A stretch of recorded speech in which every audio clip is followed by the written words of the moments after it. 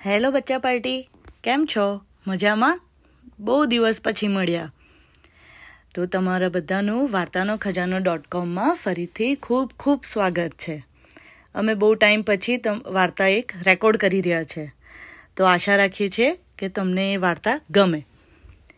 મારું નામ છે દેવાંશી પંડ્યા અને વાર્તાનું નામ છે જલ્દી બોલાવી લાવો, એટલે ક્વિક કોલ.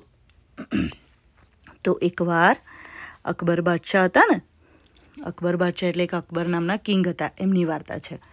તો એ સવારમાં ઉઠ્યા અને એમની દાઢી એટલે કે બિયર્ડ હોય ને એના ઉપર હાથ ફેરવતા ફેરવતા એકદમ બૂમ પાડી, કોઈ છે અહીંયા? જલ્દી આવો, જલ્દી આવો, જાઓ જલ્દી કોઈને બોલાવી લાવો.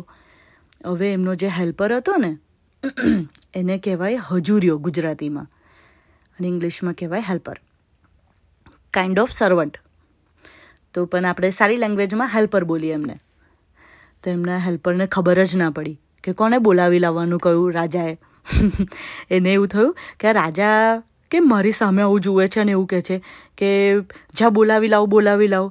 અને પાછું રાજાની સામે તો કશું પૂછાય પણ નહીં કે કોને બોલાવી લાવવાનો છે, શું કરવાનું છે. એટલે એ હેલ્પરે બીજાને કીધું, બીજાએ ત્રીજાને કીધું અને ત્રીજાએ ચોથાને કીધું. એમ બધા હેલ્પર્સને આ વાતની જાણ થઈ ગઈ અને બધા આમ તેમ દોડવા લાગ્યા કે રાજાએ કોઈને બોલાવવાનું કહ્યું છે, પણ કોઈને એ જ ના ખબર પડે કે કોને બોલાવવાનું કહ્યું છે. હવે સવારમાં એટલે કે મોર્નિંગમાં બિરબલ વોક કરવા નીકળેલો. બિરબલ કોણ? બિરબલ એમનો ગુડ એડવાઇઝર અને એમનો બહુ જ ક્લોઝ ફ્રેન્ડ બી બની ગયેલો એ બિરબલ. તો એણે બધા હેલ્પર્સને આમથી તેમ દોડતા જોયા. તો એને થયું કે આ બાદશાહે જરૂર કોઈક વિચિત્ર હુકુમ કર્યો હશે. હુકમ એટલે ઓર્ડર આપ્યો હશે, એટલે કે કંઈક ઓર્ડર કર્યો હશે. એટલે આ બિચારા આ લોકોને ખબર પડી હશે નહીં અને આમથી તેમ દોડ્યા કરે છે. એટલે એણે એક હેલ્પરને બોલાવીને પૂછ્યું કે શું થયું, કેમ કંઈ પ્રોબ્લેમમાં છો તમે બધા? તો પેલા હેલ્પરે બિરબલને વાત જણાવી કે કોને બોલાવો છે એ તો બાદશાહે કહ્યું જ નથી, એટલે કે કિંગે કહ્યું જ નથી.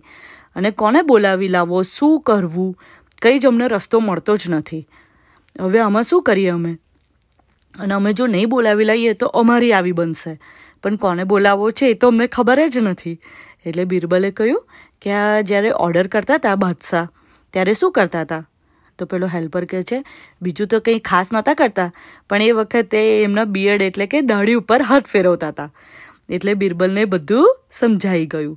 એટલે એણે કહ્યું કે જાઓ હજામને લઈ આવો. હજામ એટલે કે જે બિયર્ડને શેવ કરી આપે ને એને.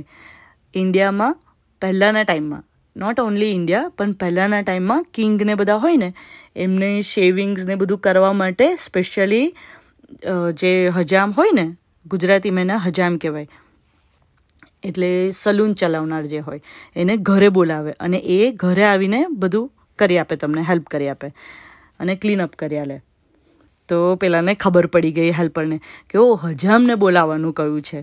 એટલે હજામને લઈને રાજાની સામે ઊભો રાખી દીધો. તો બાદશાહને થયું મેં તો આ હેલ્પરને કહ્યું નહોતું કે કોને બોલાવવાનો છે, આને કેવી રીતે ખબર પડી કે કોને બોલાવવાનો છે? એટલે પછી એણે પૂછ્યું એને કે તું સાચું બોલ, તને જાતે સૂઝ્યું કે કોઈએ તને કહ્યું? તો પેલો હેલ્પર બહુ જ ગભરાયેલો હતો.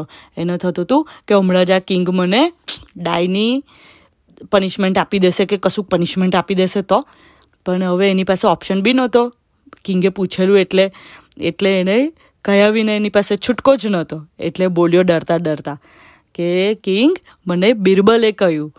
એટલે પછી જે રાજા હતા ને એ બિરબલની ચતુરાઈ પર બહુ જ ખુશ થઈ ગયા. આવો હતો બિરબલ ચતુર. તો હું આશા રાખું છું કે તમને બધાને આ વાર્તા સાંભળવાની ખૂબ મજા આવી હશે. ચલો બચ્ચા પાર્ટી, તો આવતી વખતે નવી વાર્તા સાથે ફરીથી મળીશું. તો ત્યાં સુધી તમે આ વાર્તા સાંભળીને એન્જોય કરજો. ચલો આવજો.